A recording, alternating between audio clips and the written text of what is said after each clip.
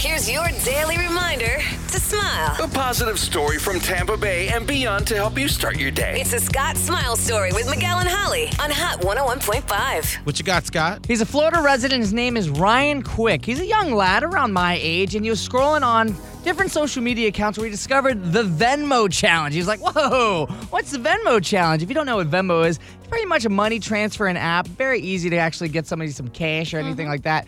So he decided to take this challenge on head on. He asked his friends, his family to start donating.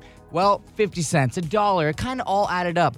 Over the past year, Ryan was actually able to accumulate about $20,000. What? Yeah. Oh, my gosh. So wait. He just asked people. Yes. He's like, hey, would you hit up my Venmo? Because the bigger thing with this challenge, after he was putting it on his Facebook, his Instagram, hey, I'm doing this challenge. Yeah. He wanted to give back. Yeah. That's what he was doing this challenge for. So all that money, the $20,000, it helped families, 25 different families, because he wanted to do 25 different acts of kindness for Christmas. And so he was able to get teachers teaching supplies. He was able to get people presents for the holiday season, all with this money that he brought together with the Venmo challenge. Over $20,000 just from a challenge on social media. That's amazing. Amazing. It really is amazing. And that's why, it reminds me of when in December, my daughter was like, I want to collect money for Christmas.